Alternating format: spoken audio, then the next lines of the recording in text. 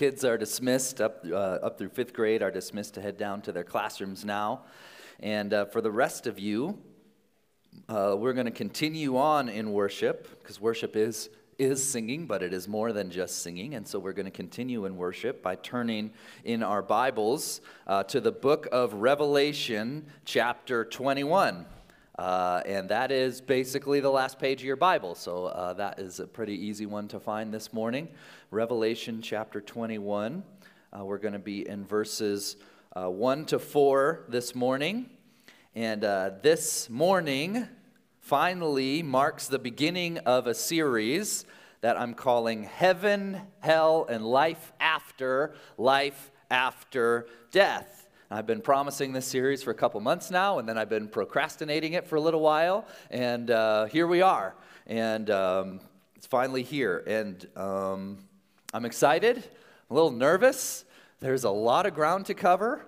I've been learning a lot of things that I didn't know, and so I'm kind of preaching in real time here, and as I'm learning these things, and I'm excited for what the Lord's going to do. I don't know about you, but the idea of eternity kind of freaks me out a little bit when I really stop to think about it. I had a moment even last night thinking about eternity. It's a really long time, you guys. Like a billion years? It's nothing. You know, what's more than a billion? Quadrillion years is nothing, right? 100 billion, quadrillion, gajillion years. It's the beginning. You really think about it, it's a little bit, it makes your mind kind of spin. And growing up especially, I remember kind of being a little bit afraid of heaven. I don't know if anyone was like that. I didn't know what it was going to be like. I didn't know if baseball was going to be there. If it wasn't, I didn't know if I wanted to go there.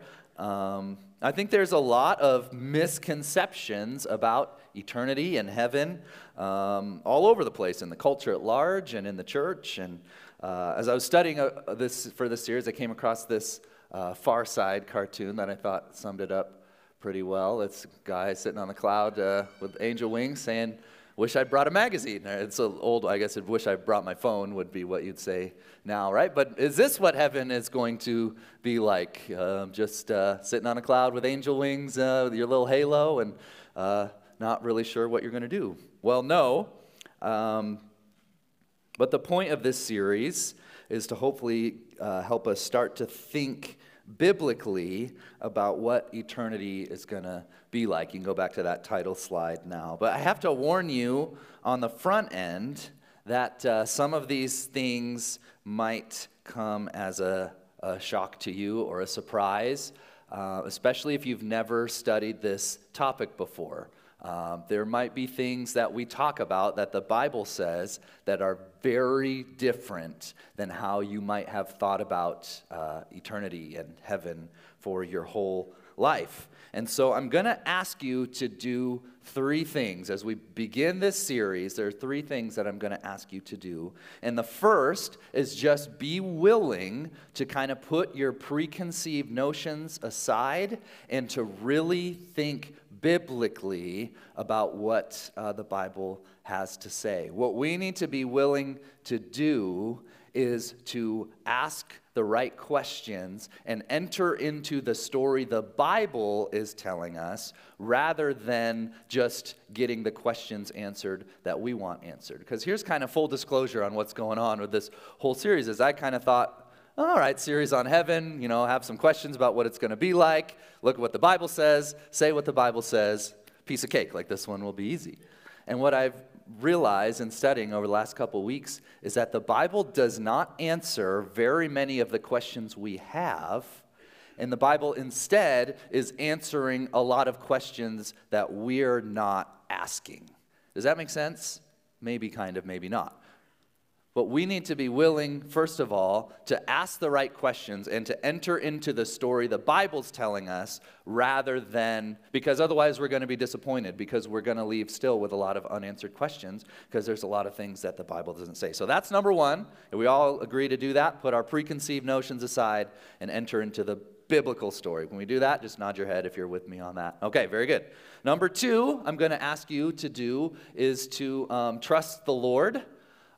Again, because there are going to be questions that we don't have answered, and then you might learn something that is very different than what you used to think about eternity and heaven. And but just because it's different than you thought doesn't mean it's going to be worse, right? It's going to be better, actually, than what you're picturing. But we need to enter into this like fully trusting the Lord. And I'm saying this because this is not only just an interesting topic, right? What does the Bible say about life after death? It's also extremely personal, because we all have loved ones who have passed away, and we want to know what their experience is going to be like, and we want to know what our experience is going to be like. And if we leave with more questions than we came in with, we need to be at least willing to trust the Lord to say the things that the Bible doesn't tell us, I'm going to just trust that God's plan is even better than the best thing that I can conjure up in my mind. Does that make sense? So number 1, enter into the Bible story. Number 2, trust the Lord. And then number 3 is if you have questions about this in the middle of the series, ask those questions. First of all, there's a couple of resources that I want to recommend. 2 books that have been, I'm going to probably say life-changing at this point, and very eye-opening. That have helped me with this. Number 1, it's a really kind of complicated title, so if you want to write it down, it's called Heaven. That's the whole title. Written by Randy Alcorn. It's about this thick. And then I heard he has maybe a smaller book, and maybe even one for kids that's small, but just as deep. And so if you want to read one that's shorter, the one for kids, I've heard, is actually really good. So that's one. So Heaven by Randy Alcorn.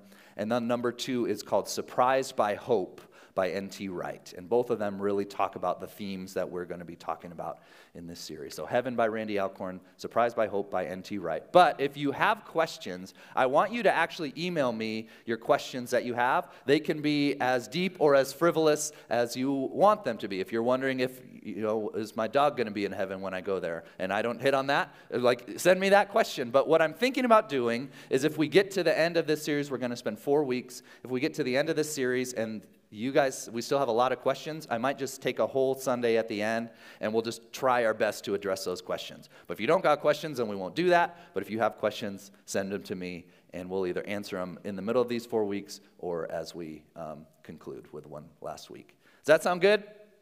Okay. This is all like, man, we're going long. I need to really get moving here. Okay, so I'm going to read our passage this morning from Revelation 21. I'm going to pray quickly, and then we will dive in. All right. It says this, Then I saw a new heaven and a new earth, for the first heaven and the first earth had passed away, and the sea was no more. And I saw the holy city, New Jerusalem, coming down out of heaven from God, prepared as a bride adorned for her husband. And I heard a loud voice from the throne, saying, Behold, the dwelling place of God is with man. He will dwell with them, and they will be his people, and God himself will be with them as their God. He will wipe away every tear from their eyes, and death shall be no more. Neither shall there be mourning, nor crying, nor pain anymore, for the former things have passed away. Let's pray. Heavenly Father, again, we praise you for this morning. You are worthy of our praise, God. You are worthy of our worship and our adoration. And so we just come to you with hearts that are filled with praise for you, for the gospel. We thank you that we could remember the death and resurrection of Jesus through taking the Lord's Supper together, God. And I pray that that wouldn't be something that we just remember when we take the Lord's Supper or even just every Sunday, but that the gospel reality would be have its roots sunk deep in our hearts. So every day we are living in light of that gospel reality, God. And as we look to your word and talk about what are the implications of that gospel reality when it comes to eternity, I pray that these things that we just talked about, God, that we would be willing to enter your story, that we would trust you with our unanswered questions, God, and that we'd be willing to ask questions if we still are a little bit confused. So God, help us this morning. Help me just really guide my words today, God. And we pray that your Spirit would, as we learn about these things, they wouldn't just be facts in our head, but they would change how we live and make us more like your Son, Jesus. And it's in his name we pray. Amen.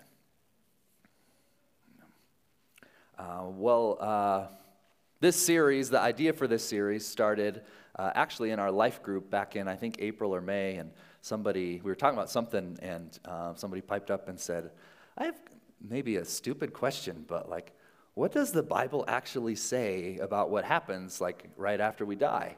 And so what happened, due to, what I do for a living, kind of all the heads in our life group turned and looked at me, and so I said, this is a great pastoral move. It's one of my favorites, is if you don't know the answer, but you want to sound like you know the answer, you just turn it back around, right?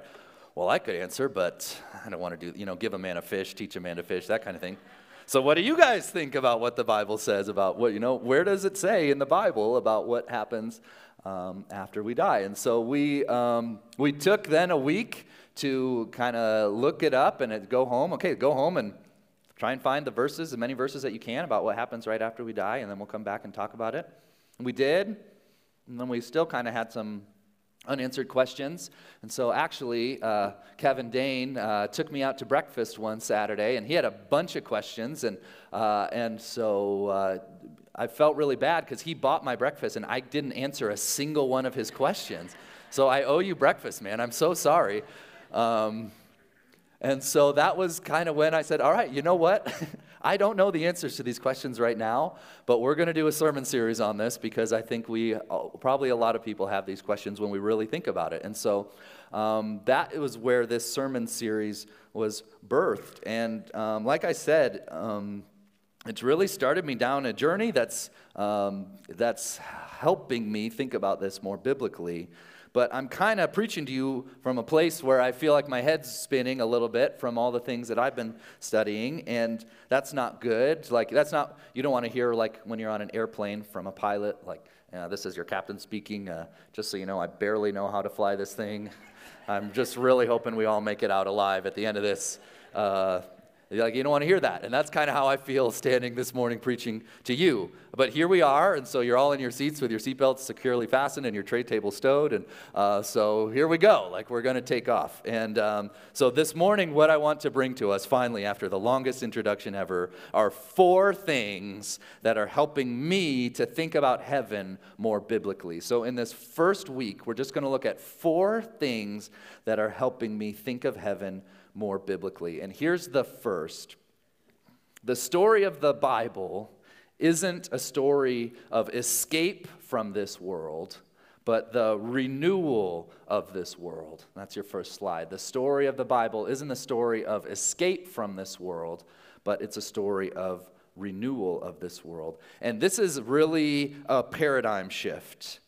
For me, for many of us, the story of Christianity, as I've been taught my whole life, is essentially this, right? God made the world perfect, and then through Adam and Eve, sin messed up the world, and so the world is messed up, but if you want to escape the world and go to a really great place, you can believe in Jesus, and he'll take you to heaven, and if you don't believe in Jesus, then you'll have to go to a place that's even way worse than this, and that's called hell. And that is the story that I've the paradigm through which I, for a lot of my life, thought about my faith. And we just kind of sang about this a couple weeks ago in Church on the Farm, right? Some glad morning when this life is over, I'll fly away, right? To a home on God's celestial shore. I'll fly away when I die. Hallelujah, by and by. I'll fly away. It's a story of escaping this world, right? And I love that song. It's the only song I can get us to clap to as a church, right? It's a great song. But the basic premise is we're going to live this life, and then as long as we believe in Jesus, we'll get to fly away to heaven and spend eternity there. And the problem is that idea isn't an idea in Scripture. This concept that Jesus came to rescue us from this messed up world and take us out of it to a better one while this world burns is not in the Bible. Let me say that a different way. Jesus didn't come to rescue us from creation gone wrong. He came to fix us along with creation. So say it one more way, kind of for you like construction contractor types. The world is not a demolition project, it's a renovation project. Does that make sense? It's a fixer-upper, right? The story of the Bible is the story of God through Jesus restoring creation and redeeming his people. Jesus didn't come announcing, the world is going to burn, so believe in me and I'll take you to heaven. He never said that. What did he say? The kingdom of heaven is here. It's at hand. And so once we start to think this way, that the world isn't a demolition project, it's a renovation project, that's actually the whole story that the Bible's telling us, you're going to start to see it all over your Bible. But right now, I just want us to look. Revelation chapter 21, verse 1. It says, "Then I saw a new heaven and a new earth, for the first heaven and the first earth had passed away, and the sea was no more." Now, this is arguably a little bit a difficult verse to start with because it almost seems like it's saying the opposite, right? It almost seems like it's saying that, the earth was just gone. It just went away. But that's not, through this context and through the context of many other scriptures, verses that talk about this, that's not what it's saying. The passing away isn't destruction, it's a restoration. It's passing away in like its current form and the things that are sinful and wrong about it, like a home renovation project. But it's not being abandoned, it's being refashioned. And then you notice it says, the sea is no more. And isn't that a bummer, right? Like, man, I thought we were going to like hang out on the beach all the time in heaven, but I guess there's no more sea.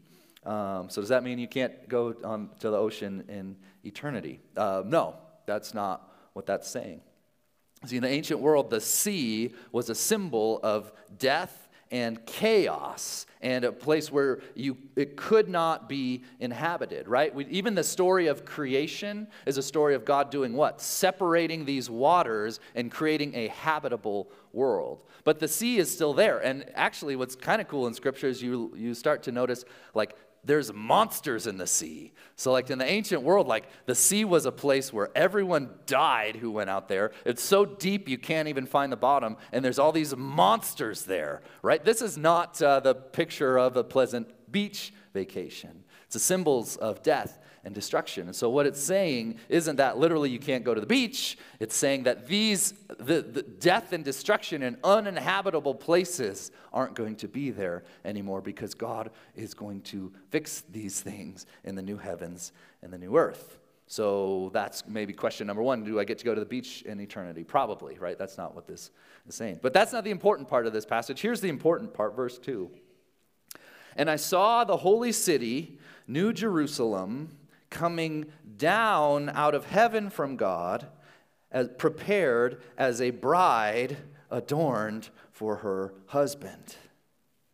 Now, does that sound like us escaping the world and going up? Or does that sound like heaven coming down? It's the second one. And this is so important. This is what Randy Alcorn says in that book, Heaven, that I was talking to you about. He says this, "Upon creating the heavens and the earth, he called them very good. Never once has he renounced his claim on what he made. He isn't going to abandon his creation. He's going to restore it. We won't go to heaven and leave earth behind. Rather, God will bring heaven and earth together in the same dimension with no wall of separation, no armed angels to guard heaven's perfection from sinful mankind, like in Genesis 3. God's perfect plan, according to Ephesians 1:10, is to bring all things in heaven and on earth together under one head, even Christ." I love that. God's going to bring heaven and earth together in the same dimension with no wall of separation. That is our hope. That is our ultimate hope. That God is going to bring heaven to earth and there's going to be nothing separating it. Now, why is that important? Why does it matter? Is this just semantics of, going up or coming down? It's actually really important because it's already happened. and it's already happening. All right, now this one, shout out to my Wednesday night Bible study guys. By the way, we'd love for you to join us either Wednesday night at 6 for men's Bible study or Friday morning at 6 for men's Bible study. But we just talked about this. The very beginning of Mark's gospel, Jesus is baptized. And some crazy stuff happens at Jesus' baptism. Like, for example, the heavens are what? What happens to the heavens? They're torn open, and the Holy Spirit descends like a dove. And so heaven, in Jesus coming, is already invading earth. Now fast forward to the end of Mark's gospel. Something else tears open. The veil, which separated heaven and earth symbolically here on earth. The Holy of Holies, the place where God's presence dwells.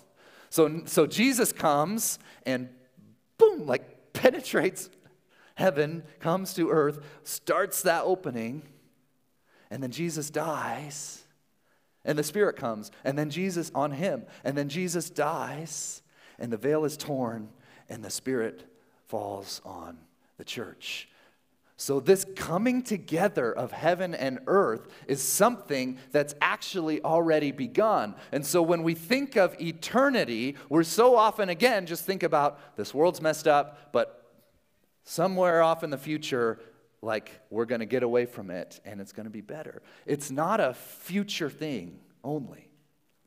Because right now, it's already started. Now, Jesus is going to come back and fix everything and make everything right, but it's already started. And so maybe this is just a major shift for you, thinking about the story of what is the story of the Bible. And it might take a little bit of processing. I've been kind of processing these things a lot recently.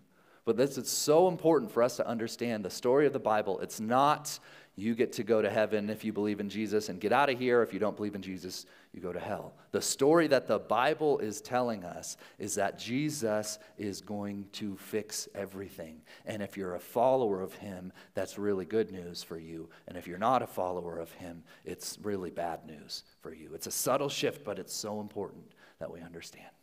So that's number one. The first thing that we see is that the story of the Bible is not escape from this world, but it's a renewal of this world. And that's good news, because God doesn't give up on his creation. All right, now we got to keep moving a little more quickly. Number two, this is another one that might be a little bit shocking, but it's true. The Bible says very little about life after death and a whole lot about life after death. The Bible says not very much about what happens right after you die, and a whole lot about what happens after you die, if that makes sense. And that life after death comes from that N.T. Wright book, Surprised by Hope, that I've been talking about. What do I mean by that? We know a couple things, right? First of all, we know that Jesus has not returned yet. He hasn't come back yet. And we also know that many people have died. So if our hope is in Jesus returning and restoring the earth, we know that that hasn't happened. And we also know that many people have died before he came back. And we all have people that we love very much who have passed away before Jesus came back. And so the question is, like, what's the experience of those people? And what's going to happen to me right after I die? And truthfully, the Bible says very little about that time. There's a couple of verses that we can extrapolate a few things from. Doesn't say absolutely nothing. It's not silent, but it doesn't say very much. Now, next week, I know this is going to have you have a lot of questions. Next week, we're going to look at every single verse that talks about what happens right after we die, and we're going to figure out everything that we can from those passages. But we also need to understand that, the story the Bible's telling, it's not as concerned with that as it is with Jesus coming back and restoring all of creation.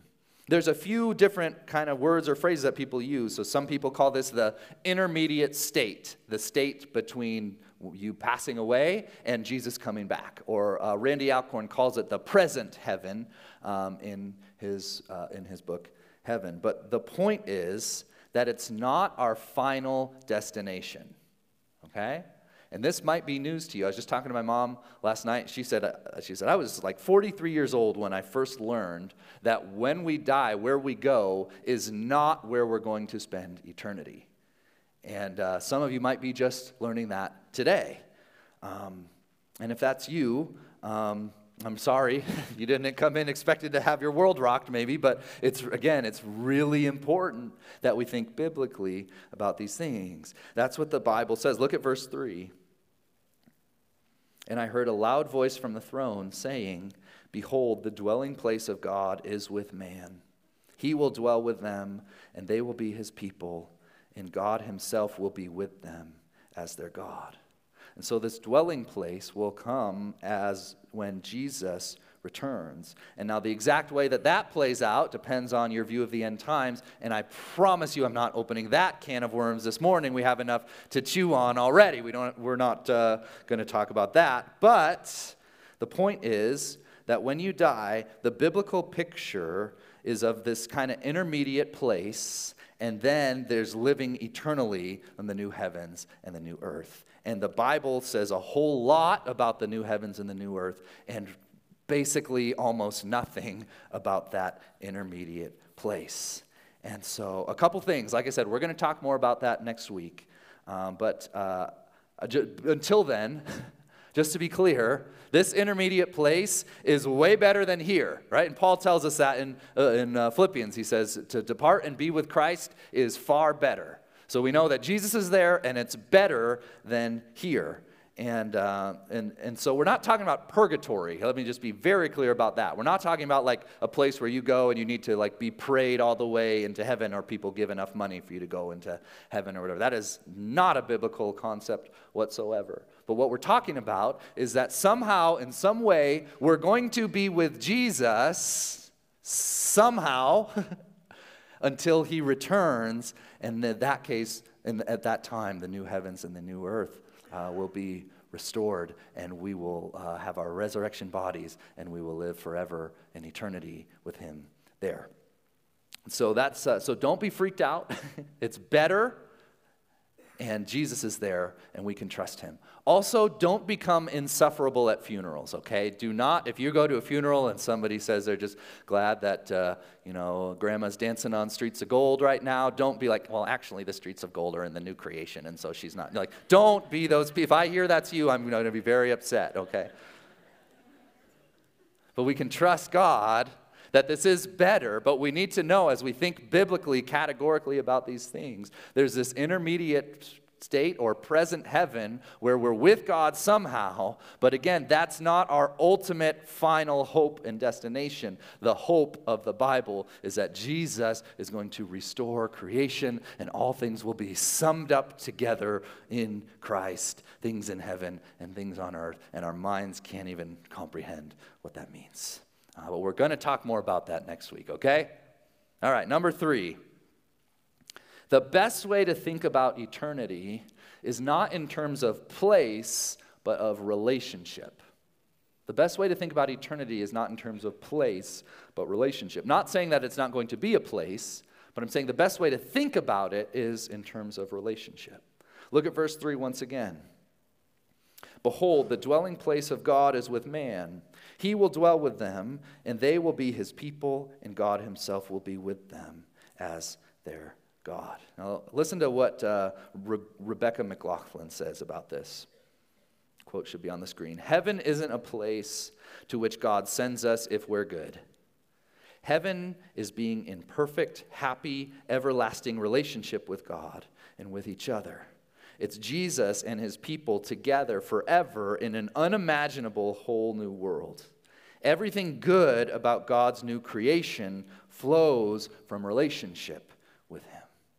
And if that's true, then the flip side is also true. Hell isn't just a place where God sends us if we're bad. Hell is the absence of a perfect, happy, everlasting relationship with God and with each other. And so if you don't particularly want to be in relationship with God, if you think you can do a better job ruling your life than God can, if you refuse to let anyone else on the throne of your heart, you're actually going to be happier in hell than you would in heaven, as strange as that sounds. The new heavens and the new earth are where those who have submitted to the lordship of Jesus will be able to finally live out perfectly the very things that Jesus told us to start doing even now. Love the Lord your God with all your heart, soul, mind, and strength, and love your neighbor as yourself. And so if you don't love God and if you don't love your neighbor, then heaven isn't the place for you. That's the story that the Bible's telling. That's summed up in the message of Jesus. The kingdom is here, it's now, and the way you start living in it is loving God and loving your neighbor. And he gives us the whole Sermon on the Mount to give us examples of what does it look like to love God with your heart, soul, mind, and strength, and love your neighbor as yourself. So when we think about eternity and what it's going to be like to live in the new heavens and the new earth forever and ever, there's a lot we could say. There's a lot more we're going to say. This is just an introduction. But we do well to start by thinking of it first, not in terms of all the awesome stuff we'll get to do, but as the place where we'll get to perfectly love God and love our neighbor forever and ever. Which leads us right into our fourth point, which is the best way to prepare for eternity is to start living like you're in it, because you are right now, whether you realize it or not. If heaven is a place where we'll perfectly love God and love our neighbor, well, that's exactly what we can start doing right now, albeit imperfectly, because of sin. And that's going to make us long for Jesus to come even more and fix the sin problem that we still have surrounding us and wipe away the tears from our eyes and dwell with us. He's going to dwell with us. But he already does dwell with us in the Spirit. But he's going to dwell with us more perfectly. You see how language kind of fails to capture these things. It's already started, and yet it's going to be completed one day when Jesus returns. And so what did Jesus tell us? How did Jesus tell us to pray? Thy kingdom come, thy will be done on earth as it is in heaven. Bring heaven to earth, God, start now. So the best way to think about heaven is think about Jesus renewing and restoring creation. And the best way to think about our lives is that we've already started the renovation project. We can already do these things. We can make Christ known to our neighbors. We can make Christ known to the nations. We're called to be heralds, proclaiming that the kingdom is here. We're not selling fire insurance. Pray this prayer so you can go up there because that's way better than down here. Like, I don't want to feel like a used car salesman when I'm sharing the gospel, right? Jesus is coming, and he's going to make everything right. And the problem starts in your heart. And I know that he's going to make everything right because he's fixing my heart. And he brought me from death to life. And he's sanctifying me. He's making me more like Jesus. He's starting now, and he can do that for you too. And one day he's going to come back and make everything right. You want to submit to his lordship, and that starts now. Because when he comes, if you have not submitted to his lordship, to his kingdom, then you're not going to be a part of it. So follow Jesus and watch what he does now and wait for what he's going to do. Amen? Amen. This is good news. It's maybe very different. My brain's been spinning all week. I'm excited to find out what happens next. But let's be a people who are excited about the return of Jesus, thinking about it biblically, the story that we're told, that the new heavens and new earth will come and restore and renew all things. Let's pray. Heavenly Father, God, we confess to you that in some ways we've gotten this story wrong. And we just ask, Lord, that you would help us see with your eyes not only what's going to come, but how you want the kingdom of heaven to work in our hearts and in our lives even now. The veil has torn, heaven has broken open. We are filled with the Spirit, and we're called to make you known from our neighbors to the nations, God. So fire us up for that. Oh, God, how often we live our lives falling so far short of what you want us to do and who you want us to be. How often do we worship false idols rather than recognizing that that you and your Spirit are dwelling in us. And you are the only object worthy of worship, and only by your Spirit can we even worship. And yet so often, God, we worship the created things rather than the Creator, and we exchange the truth of God for a lie. And so forgive us for that, God. And help us to live in light of eternity. And if there's anyone in this room, if there's anyone listening to this who has not submitted their life to the King, who has not repented of their sin, said, I don't want to be on the throne anymore. I want Jesus to take the throne, to forgive my sin, to renew my heart, to make me whole. God, I pray that today would be the day of their salvation, and they would be filled with the Spirit, and today begin living in light of eternity. We pray all these things in Jesus' powerful and mighty name.